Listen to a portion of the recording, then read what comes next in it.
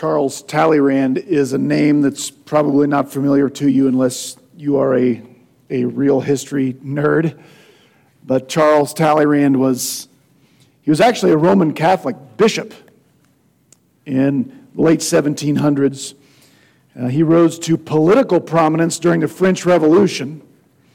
He got himself excommunicated by the Pope during the French Revolution, probably a good decision by the Pope, since Talleyrand was an incredibly immoral, dishonest, and devious man, by all accounts. That's probably why he was such a good politician.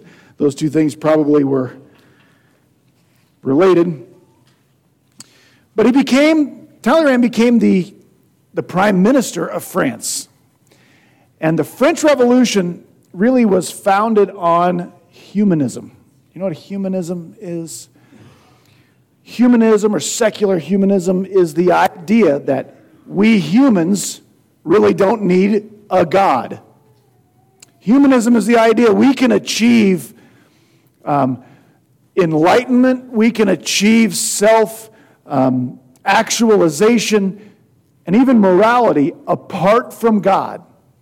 And the French Revolution really was about those ideals. So much so that there were some men in France around 1800 who decided to start a new religion. They wanted to improve upon Christianity because the ideals of Christianity and humanism do not mix. They're opposite. Humanism says we don't need God. Christianity says our greatest need is God. So these guys, they decided, and this is absolutely true, it seems weird, but they set out to start a new religion. And strangely, they had a hard time getting their new religion off the ground. In France, it would be a difficult thing to do to start a new religion and get people to sort of buy it. So they went to Charles Talleyrand. This is a guy that used to be a bishop in the Catholic Church. He should have some religious ideas. And they just asked him, what do you think we should do to get this religion off the ground? And Talleyrand was stumped. And he thought, and finally he said this to him: there is one thing you might try. I suggest you get yourself crucified and then rise again on the third day. You see, even though Charles Talleyrand was not a Christian, he knew this. He knew why Christianity got off the ground when it got off the ground. He knew the reason Christianity started from almost no one. Like when Jesus died, I'm not sure there were any followers left, really. I guess Joseph of Arimathea, or a few people at the foot of the cross. But within a couple of decades, Christianity is blowing up everywhere. Why? Charles Talleyrand knew why. Jesus of Nazareth was a real person. He was crucified at the urging of the Jews, but by the hand of the Romans. And there's enough evidence for people to believe that he rose from the dead to prove his claims true. Last week, as we are really coming to the closing paragraph of the book of Matthew, last week we were answering this question about the resurrection. Is the resurrection really that important to Christianity? Do I have to believe Jesus literally, physically, bodily rose from the dead? The answer to that's yes. It's that important. Christianity doesn't happen without the resurrection. But today, we want to answer this question. Can I believe it? If it's that important to this faith of ours, can I actually really believe that Jesus really rose from the dead? It does seem kind of far-fetched. But I think we can. I don't think you have to hang your brain up with your coat when you come in here in order to believe in the resurrection. In fact, not only am I convinced, which I am, I'm convinced that Jesus actually literally, physically bodily rose from the dead and walked out of that tomb he was buried in. I literally 100% believe it. But I not only believe that, I'm convinced that if anyone will actually examine the evidence for that occurring, I think anyone can be convinced Jesus rose from the dead. I think the evidence is that compelling. And so that's what we want to look at this morning. Did the resurrection really happen? Can I believe it? Is there some good logical evidence for the resurrection? There is. The main barriers to people believing this evidence is not the lack of evidence. It's not. The main reason people don't believe the evidence is they won't examine the evidence. Why? Two reasons. One, we have still a secular humanist bias just in our culture in the West that says this: everything has to have a scientific explanation. That's a bias we carry around with us in our culture. If something can't be explained scientifically, I really don't want any part of it. And I'll be the first one to tell you, the resurrection of Jesus Christ does not have a scientific explanation. It has a miraculous explanation. And a miracle is just something that cannot be explained with scientific evidence. So, if you're unwilling to believe in anything that doesn't have a scientific explanation, you're not going to believe in the resurrection of Jesus. But the evidence is not miraculous. The evidence is just logical and just plain. And I believe the evidence points to the miracle. The only other reason people won't examine with an open mind and an open heart the evidence that points to the resurrection is this: somewhere in our hearts and our spirits, we know if I examine that evidence and it is true, then I am accountable to the God behind it. And that's someplace many, many people have no interest in being, is accountable to a God that's out there somewhere that I will answer to one day. But for this morning, we're going to try to answer this question: did the resurrection really happen? Is there logical evidence to support it? Evidence for the resurrection really can be, we can look internally in the Bible. We can look externally outside the Bible. We're going to do some of each of those today. We're going to start with our scripture reading today, Matthew chapter 28. Matthew chapter 28. Click one time for me there, Jeff. I should be good now. Thank you. Matthew 28, verses 11 through 15, where we pick up. Jesus has been crucified. He was buried in a rich man's tomb. 2 weeks ago last week, some women came and the stone had been rolled away. There was an angel on top of that stone. The Roman soldiers sent to guard that tomb got so scared they passed out. In the meantime, before today's passage opens, they have come to. And there's no body. The tomb is open. There's no body. What do they do now? That is today's story. Matthew 28, verses 11 through 15.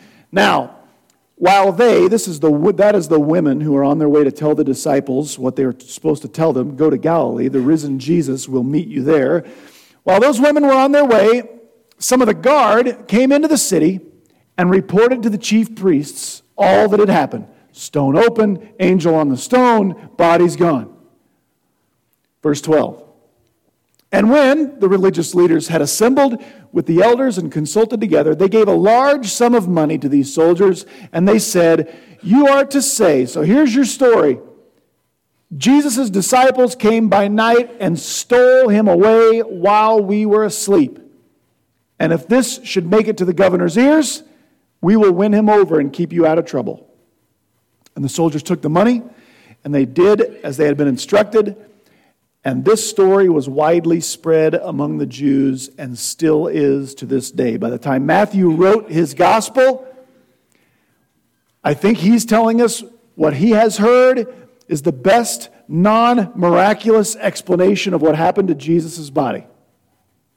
Wherever Matthew lived, wherever Matthew wrote, they were dealing with this question: what happened to Jesus' body? That's the original question of Christianity. Where does body go? By all accounts, Jesus was a real person. You don't have to be a Christian to believe that. Atheists believe that. Muslims believe that. Everybody believes that. He was executed by the Romans. Everyone believes that. He was buried. Everyone believes that. And his body didn't stay where it was buried. Everyone believes that. Here's why. The quickest way to end Christianity would have just been to produce the dead body of Jesus. If you have a dead body, everything's a lie. That was last week's sermon. Why is the resurrection so important to Christianity? Well, it's just stated over and over and over and over and over in both Testaments. If it didn't happen, you can't believe any of it. That's why Paul said, if the resurrection isn't real, Christians are to be pitied above all other people. Something happened to Jesus' body. There were so many enemies of Christianity, all that would have taken to cut Christianity off at the knees is produce the dead body of Jesus. It went somewhere. And we'll see this morning that this very, very early, very quickly, immediately, these stories of Jesus' resurrection began being spread.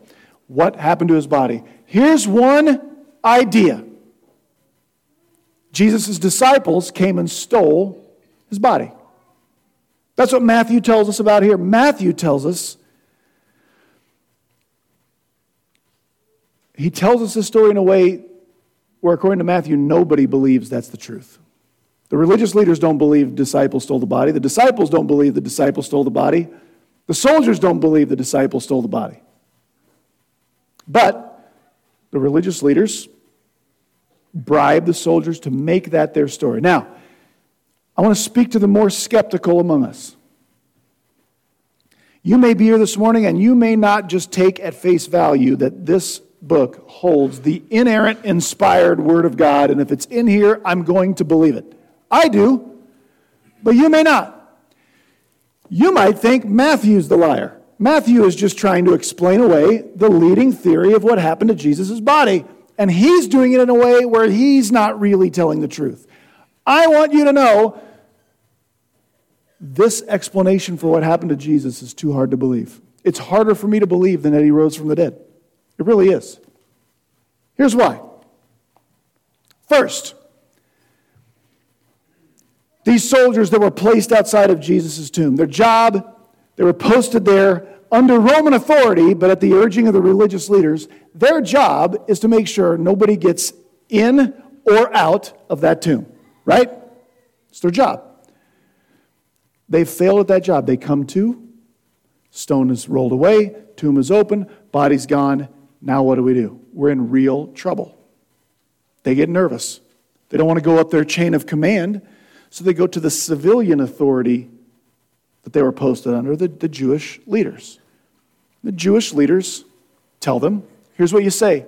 We were asleep, the disciples stole the body while we were asleep. Can you believe that? Could you believe that? I don't think you can. Both sides of this cannot be true. Here's what I mean. I don't think these guys could sleep through what it would have taken to roll that stone away and steal the body. That's hard for me to believe, but I've heard this. Have you heard this? These soldiers, they thought this was terrible duty. They took some booze out there with them. They were probably so drunk, they were passed out, and that's how they were able to sleep through this body snatching perpetrated by the disciples. I could believe that. But here's the problem. Here's how both sides of this can't be true. They cannot be so asleep that they never woke up and yet be able to point out who stole the body. Right? If they're so passed out they couldn't wake up, they would have no idea the disciples stole the body. Does that make sense? And if they did wake up, why wouldn't they stop them? They're armed Roman soldiers. How do you fight off armed Roman soldiers while you're carrying a dead guy? That would be difficult. So if nothing else, the best these soldiers would be able to do is say, we don't know. If they know it's the disciples, they would have done something to stop them. it seems to me. So I can't be convinced that by these soldiers saying the disciples stole the body. So let's go to the other side of that argument. There's more evidence to suggest the disciples couldn't have been the ones to do this. Besides the fact they would have had to fight through Roman guards to do it, I would ask this: what motivation would the disciples have had to steal Jesus' body? Why would they have been motivated to steal the body of Jesus? There's only one reason that I can think of. They wanted so badly to not be seen as being wrong. They were willing to steal his body and make up this lie that Jesus rose from the dead. Because, raise your hand if you like to be wrong. See? Nobody. Right? Raise your hand if the person you're sitting by is wrong all the time. Don't do that. Don't do that. Nobody wants to be wrong. So the idea is this. The disciples, they don't want everybody looking at them for the rest of their life saying, there goes that guy that was called Peter, and he thought Jesus was the Christ. What an idiot. They don't want to live with that. So they made up this story. They stole Jesus' body, got away with it, and made up this story that he rose from the dead. Here's the problem with that theory. I know today people can get rich and famous off of what passes as Christianity. Right? Happens all the time. Turn on, is it TBN? Is that the name of that? The Christian channel? Right? The original Christians got nothing good out of being the original Christians. We may think of them fondly now. But if what they were doing was lying to start this religion, what that got them was not wealth, fame, popularity. It got them imprisonment, beatings, exile, execution. It got them and their families excommunicated from their communities. It got them unable to do business. People will lie for profit. People will lie to get themselves out of trouble. People will lie to save their lives. But no one lies for the opposite of that. No one lies so that bad things will happen to me, just so I can say I wasn't wrong. The other main evidence from inside the Bible that I think is convincing for the resurrection of Jesus is the sheer number of eyewitnesses and the number of eyewitness events. How many of you have ever heard that the resurrection of Jesus is some kind of mass hallucination brought on by grief, despair? One thing that makes that really, really, really hard to believe is, according to the Bible, the resurrection Jesus didn't just appear one time. He appeared inside, he appeared outside, he appeared at the tomb, he appeared on this road, he appeared on that road. He ate with people, he talked with people. Like, hallucinations don't happen the same way to different people in different places. This wasn't some sort of carbon monoxide leak. Also, who are the original witnesses, the very first witnesses that Jesus had risen from the dead? What kind of people were they? They were women. Here's why that's significant. If this story was just being made up hundreds of years later, as the History Channel might tell you, and made up by sort of different authors in different places at different times, collecting these legends, no one would make up a story, and sorry ladies, don't be offended, let me explain, but nobody would make up this story and have women be the key witnesses at the beginning of this story. Because in first century Near Eastern culture, in fact, in pretty much every culture until very modern times, the word of women wouldn't stand anywhere. They couldn't testify. It wasn't legal. What one woman is at the center of all of those original stories? What's her name? Who would you say is the most important early witness to the resurrection according to the Gospels? Mary Magdalene. Mary Magdalene not only was a woman, which was a strike against her in that culture, but Luke tells us she had been demonized.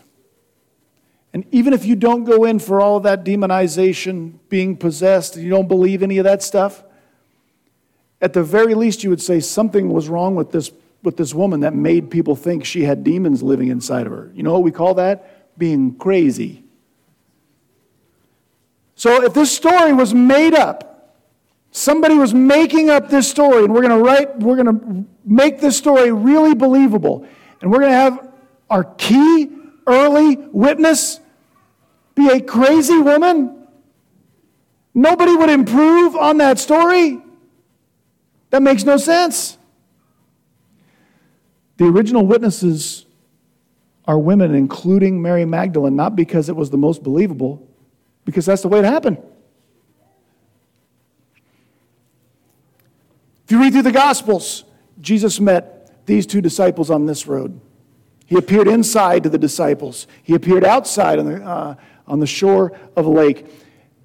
And then the Apostle Paul, in 1 Corinthians 15, he writes a list to the Corinthians. We read this passage last week. We're going to read it again.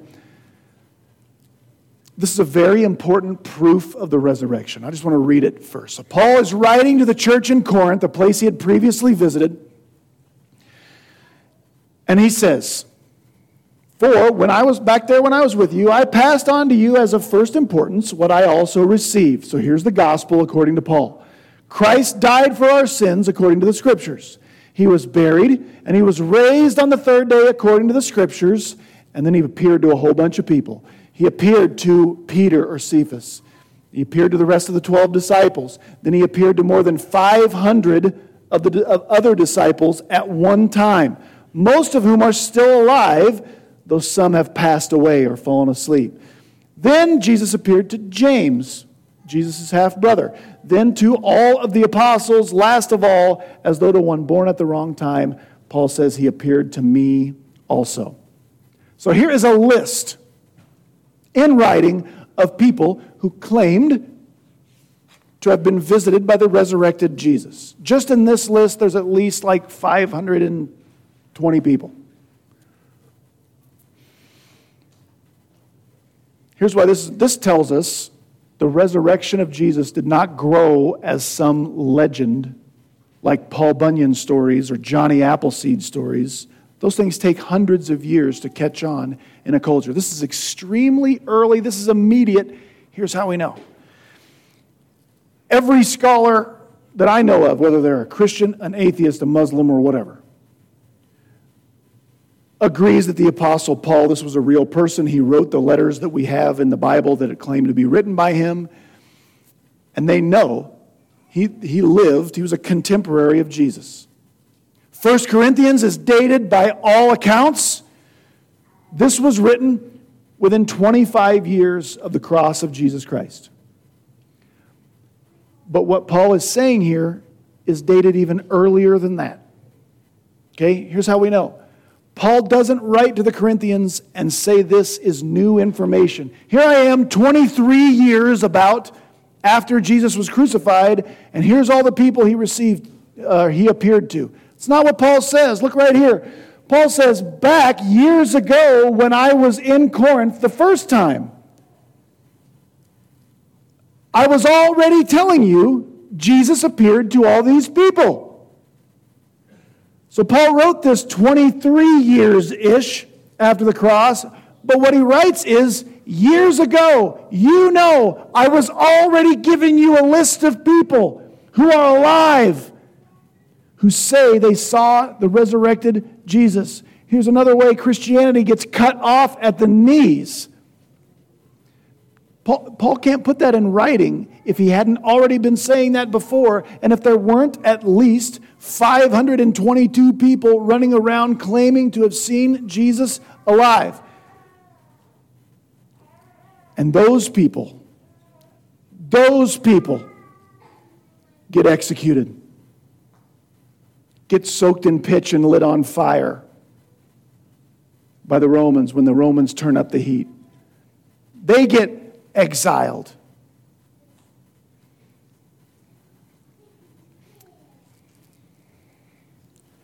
This isn't a legend that started years and years and years later. Immediately after Jesus' resurrection, people spread out all over the known world saying Jesus is alive.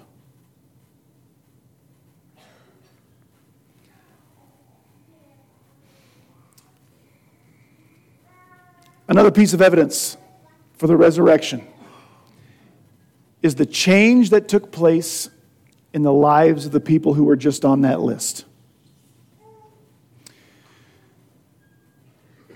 Jesus' followers were they were regular dudes. They were fishermen, like one was a tax collector. We don't know what the rest really did, but regular Galilean guys.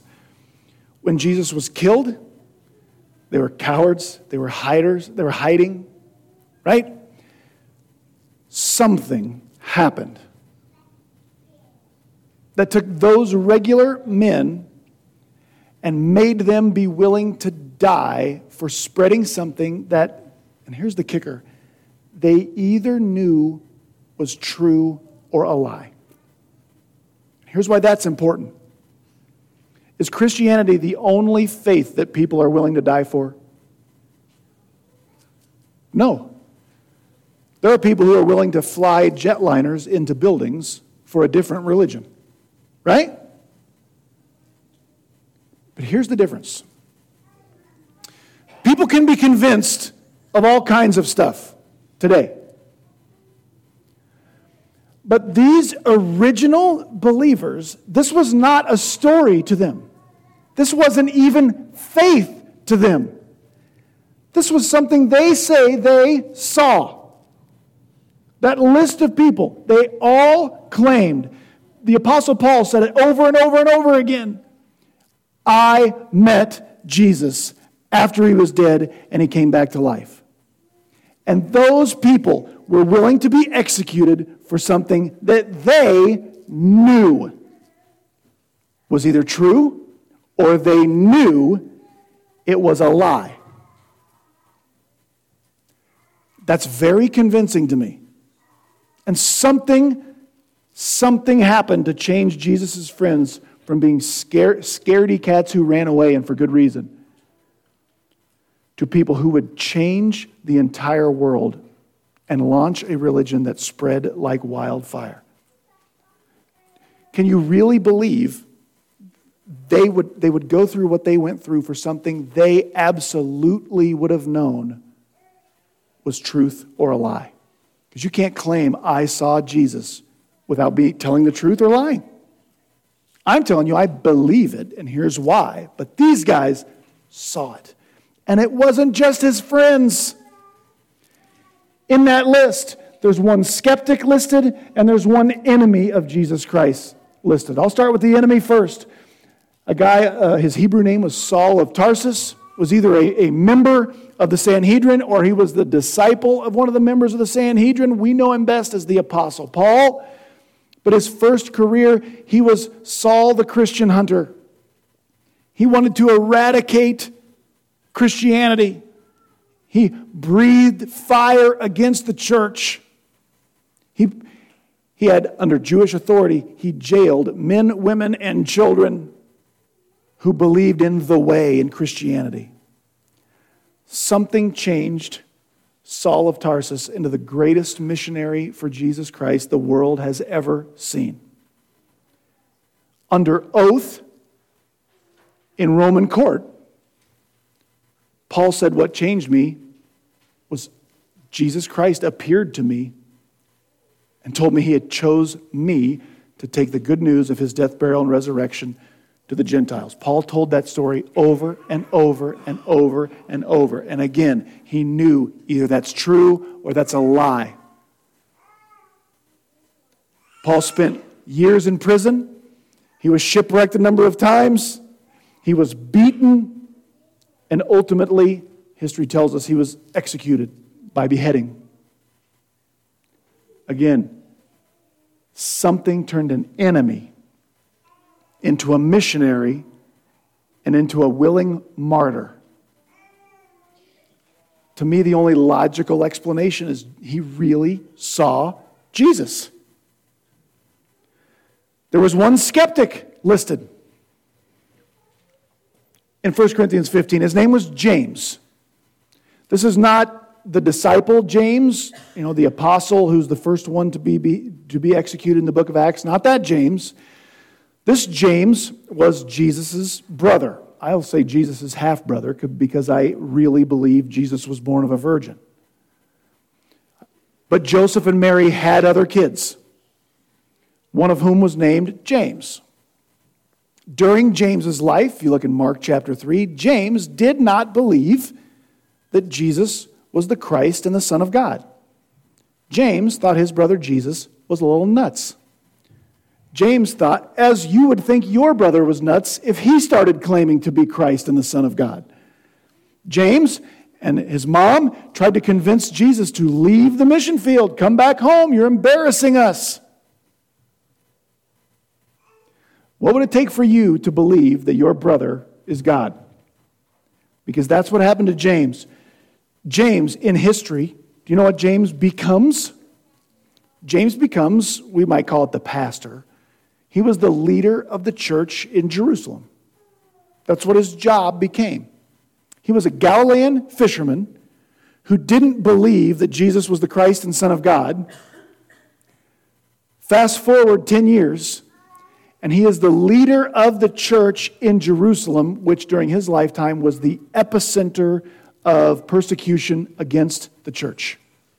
These were people that were so poor, the church in Jerusalem, that offerings were backward in that day. The Apostle Paul traveled around on his missionary journeys collecting an offering. You know what the offering was for? The home church didn't collect offerings to support the missionaries. Paul, the missionary, had to collect an offering to take back to Jerusalem. Why? Because the Christians were so persecuted, they couldn't do business, they couldn't have jobs, they were broke, they were busted. James was the leader of that impoverished group of beat-up people because he was willing to say, my brother is God. Like my brother died, was crucified, was buried, and then he showed up to me again, and now I call myself a servant of the Lord Jesus Christ.